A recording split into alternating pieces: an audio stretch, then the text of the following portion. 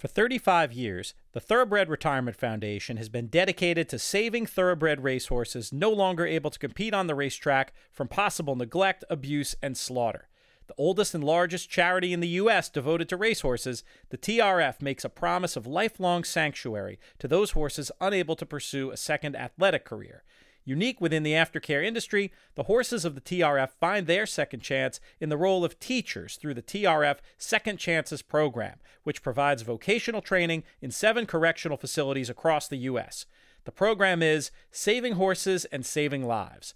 Learn more at www.trfinc.org, and please use the special In the Money podcast link to donate, trfinc.org/players.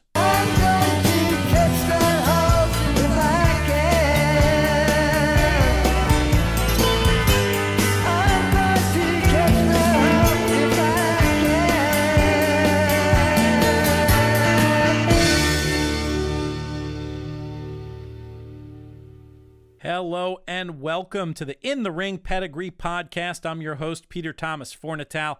Happy to be back in the Brooklyn bunker once again, getting ready to jump on an airplane and head over to the UK, going to Champions Day, which I can't wait for. Also going to have an opportunity to do a little bit of TV covering the American racing while I'm there. Always enjoy my trips to the UK. And this trip to the UK has caused us to change up the format a little bit this week. Scheduling got a little tricky with my flying, etc. So I'm bringing in the show solo today. In just a second, we're going to bring in a guest to help recap the New York bred sale that happened this week. And then a little bit later in the show, going to be handing off the reins to the newest member of the In the Money Media family. Naomi Tucker has done some great interviews for us over on the In the Money Players podcast flagship show. And this week, she's got something pretty special for us that we're going to put on the In the Ring show. So without further ado, let's get to our first guest. For our first guest on today's In the Ring Pedigree podcast, we have with us from Fasig-Tipton, Bain Welker. Bain, how are you today? I'm well. Hope you are. Things are excellent down here in New York City, Brooklyn, New York specifically. You are back home in Lexington, but you were in upstate New York this morning. Talk to us about why you were there. Well, we had our annual mix sale in Saratoga yesterday.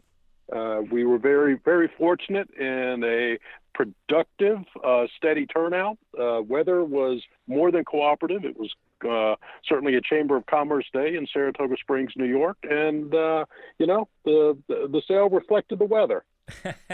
Sunny times, it sounds like. Overall, how was this performance compared to what you were expecting?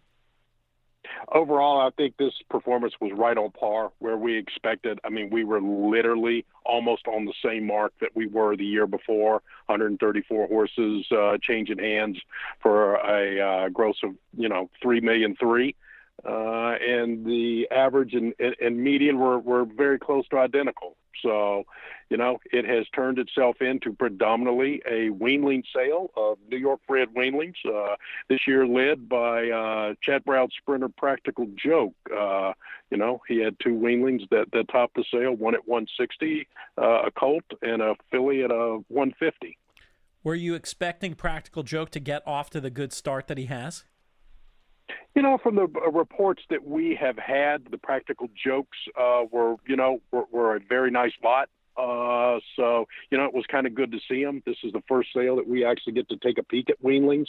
And I would have to say, the ones that were presented up there were certainly, very much in the mold of himself, very precocious, solid, correct athletic-looking individuals.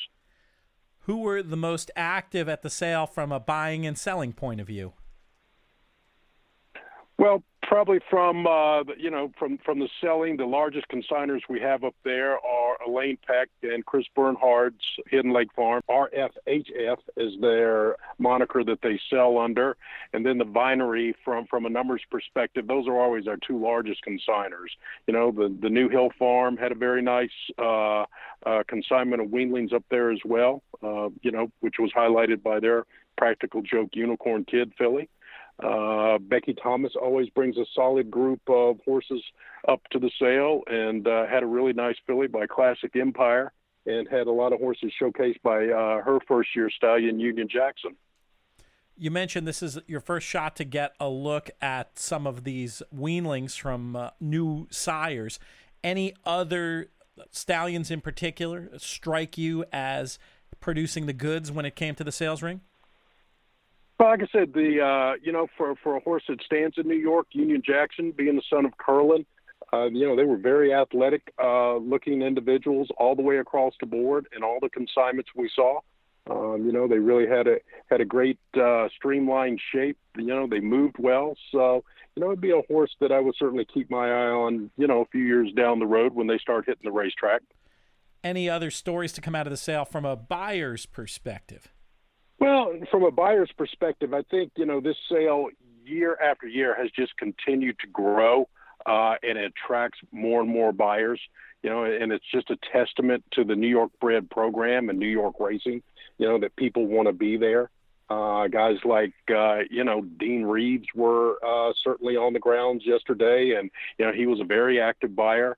A lot of pinhookers out of both Florida and Kentucky, strong contingencies of all were there, and, exchanged some heated bidding in very, very certain spots.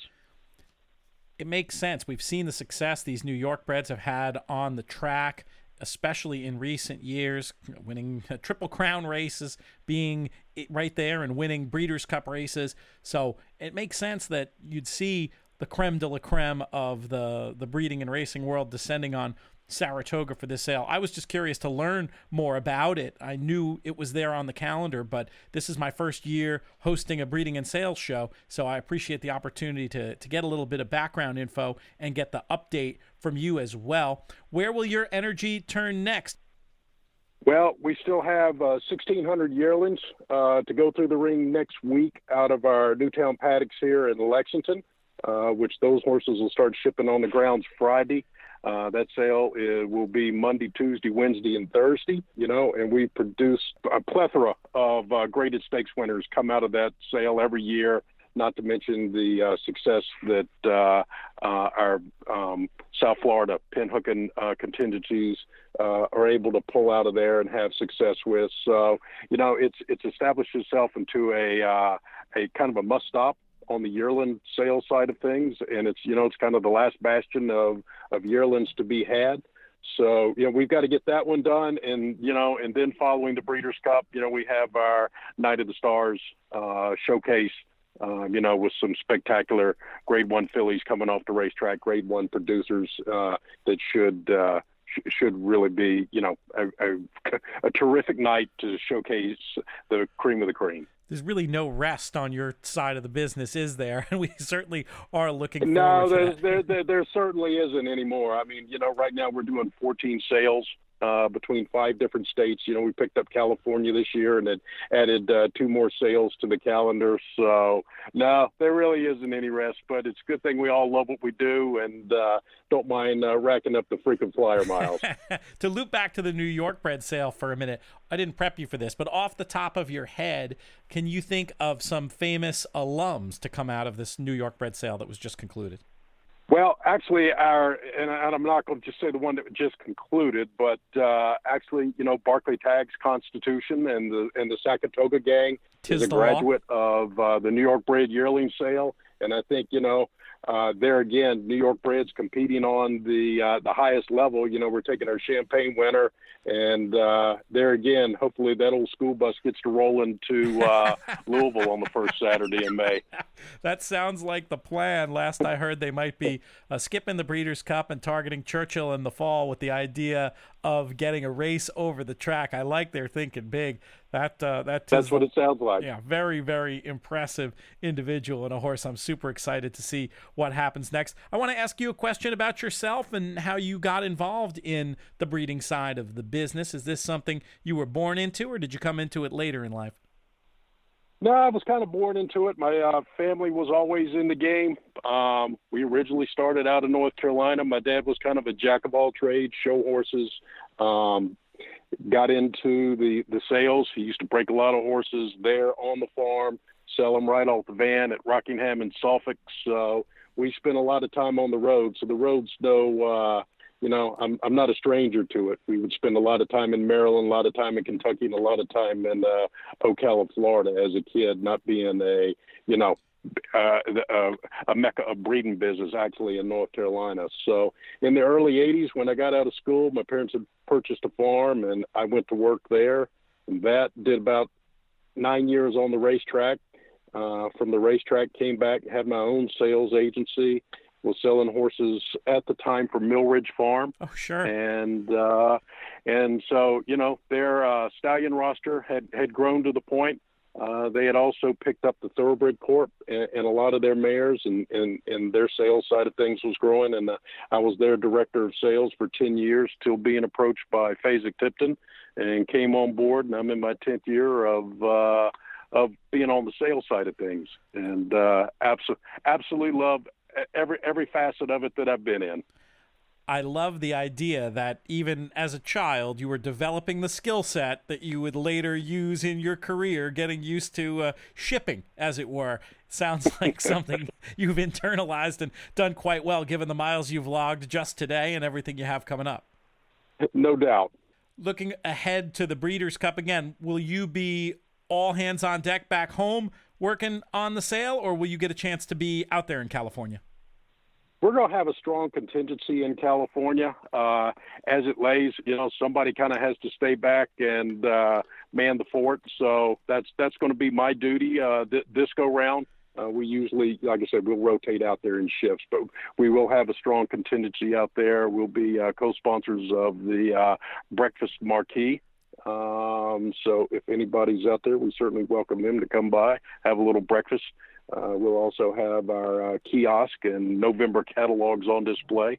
So you'll be able to get a little bit of a sneak peek of what lies following the Breeders' Cup relative to the sales scene. We'll be hanging out there plenty. You'll be co-hosting that tent, I believe, with our friends at WinStar Farm and Sean Tugel, who's so often on the airwaves with me.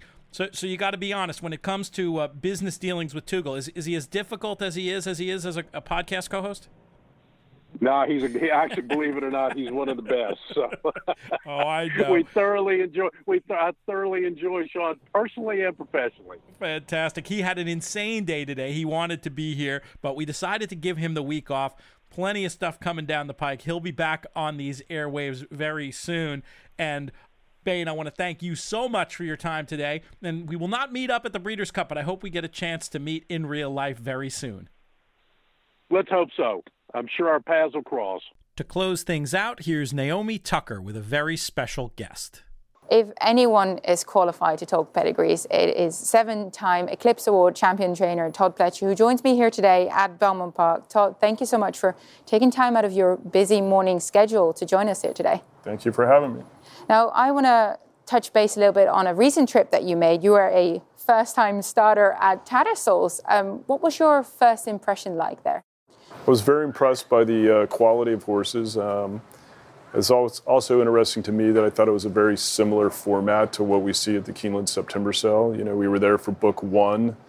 I think there was approximately 580 horses cataloged in Book 1, which is kind of a similar number to what we saw in Keeneland September.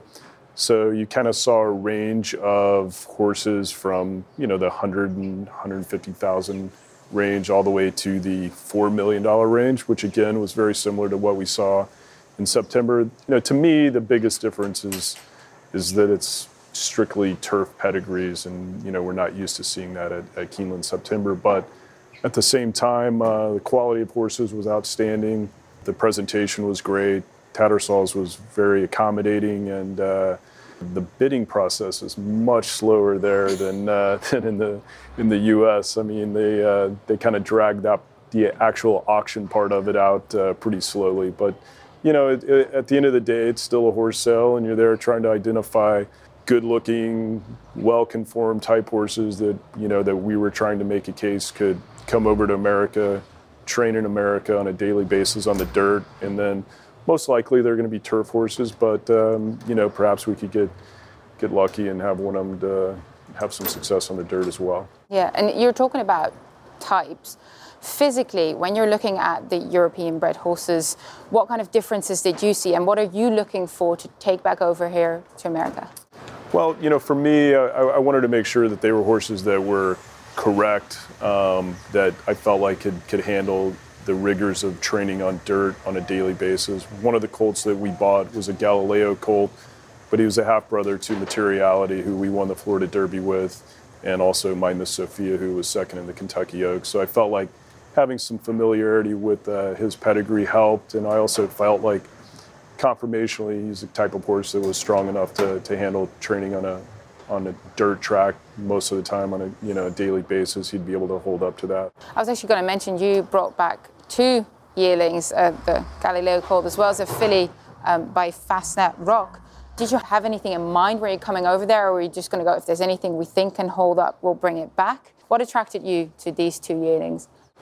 Basically, the bottom line is I thought they were both good-looking horses, and with the Fastnet Rock filly, I think there's a chance she could be a little bit on the sprintish side, and I thought that she was a January foal. She could be precocious. There's some opportunities, in maiden races at Belmont in May and June, some stakes at Saratoga sprinting on the turf, and if she stretches out, there's plenty of opportunities that way as well. So, it just felt like she was a good-sized, strong filly that I felt like, first of all, I thought she was good-looking, and I thought there was enough pedigree to kind of support that as well. And you were actually joined in the purchase of those 2 yearlings by Aquasform as well. So it's the Gunters who bred the Galileo colt. Aquasform is an operation based in Australia, and they've sort of started venturing, obviously, in the American market. What would you say they're looking for, having horses in training with you? Are they looking for those turf riches that seem to be coming up here, or what are their goals? Actually, I think their goals are fairly simple. They're looking to buy some quality horses that hopefully can compete in the higher caliber races here in the U.S. And if we're fortunate enough to develop a stallion prospect, one that would be attractive not only in the Northern Hemisphere, but the Southern Hemisphere as well. So in addition to those horses, they also bought some more traditional American pedigrees at Keeneland September and Saratoga. They bought part of a Curlin colt at both sales, and also an Into Mischief colt that would be more traditional dirt type horses. You mentioned possible stallion prospects. Now, Fletcher Stallions is sort of a real thing. You've been incredibly successful, having the likes of Uncle Mo, Violence. What are you looking for? If you're looking at prospective colts that might make it a special, especially going over to Europe, which is slightly a bit different, is there anything that you think would work? Well, I think that good looks and good racetrack performance are the first 2 primary objectives that you're looking for. And then, if they can compete at the highest level, obviously that's going to get them into a stallion barn. I think, the one thing that's still different about American racing and stallion prospects, even though the turf racing has gotten more and more popular, and I think at Saratoga over 50% of our races were on the turf, the value of the turf stallions has not quite caught up to the dirt stallions in the U.S. So, I think maybe in due time, with continued popularity with turf racing and more opportunities, maybe that economic model will start to shift a little bit. But right now, there's nothing quite as attractive in America as real classic quality dirt horses. So, we're still aware of that, but at the same time, we're also trying to adjust to the sort of shift in turf racing and, try to balance our stable out a little more. Yeah, you're talking about the rise of popularity in turf racing. What would you say would have been sort of a catalyst to that? There seems to be a lot more money. Obviously, the New York Racing Association is setting up the Turf Triple Series, and the likes of you going over, Chad Brown having gone over multiple times. What would you say would be the factors that have helped to the growth of turf racing in the United States? Well, I think the fact that, that they're just having more turf races. So you take Gulfstream, for example, when they reconfigured the new facility, they built turf course wide enough that's essentially 2 turf courses and maybe 6 or 7 rail settings. So they're able to run 5 or 6 turf races a day. When I first came to New York in 1989, it was pretty much 1 turf race on each turf course per day. And now that model shifted, I think, maybe with some improvements in the care of the turf courses. They've been able to increase the number of races that they can run on the turf. And then for whatever reason, turf racing tends to draw bigger fields. I think more people are willing to take a shot on the grass and run their maidens, and so we're just seeing bigger field sizes, which obviously is attractive to the racing office. And do you think from maybe a public point of view, is turf racing an easier watch for people, or how do you think the public perception is gearing towards turf racing in the US? I mean, I think from a handle standpoint, it's very popular. It's, I don't know that it's easier to handicap necessarily, but I think it's attractive to the bettors, and the bettors certainly like having bigger fields and more exotic opportunities. So I think from that perspective, it's popular. And do you believe that it's sort of interchangeable, that you're going over to buy European pedigrees, whereas the Europeans come over sort of buy the US pedigrees? And it seems with turf racing that it's really globalizing. I mean, the Pegasus World Cup had a turf race added. The Everest is coming up this week in Sydney. There seems to be a lot more money going into it. And do you think that that's a good development for America to go with as well? Because they have been going that way. I think that's why you'll continue to see more and more turf stallions retired here. And then I think that's why you're seeing more of us go over there and bring some of those horses back this way, which, historically has trended where a lot of our horses went over there. Some of their horses came over here in the 60s and 70s. And so, the market's continually adjusting to what's working.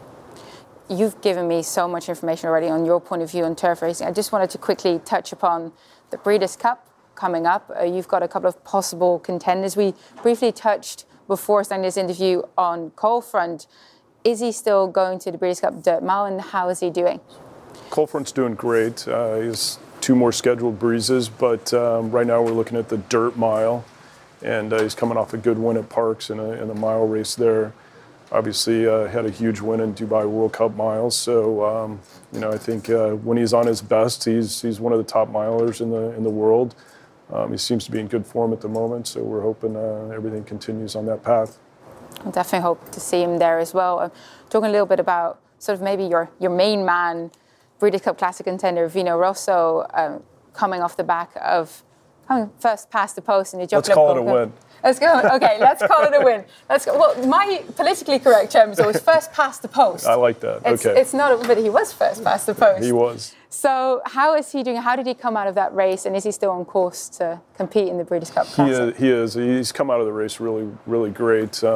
Very happy with the way he's been not only breezing, but just his demeanor in general. He's displaying great energy. He's galloping strongly. His appetite's been super. He's showing you all the things that you'd like as a trainer to see leading up to a big race. So, again, 2 more important breezes, but love the way he's doing. Like the fact that we've had a race over the track at Santa Anita in the Santa Anita Gold Cup. He was able to ship out there and perform well.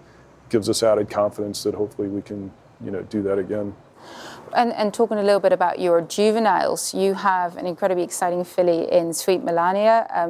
How do you rate her chances?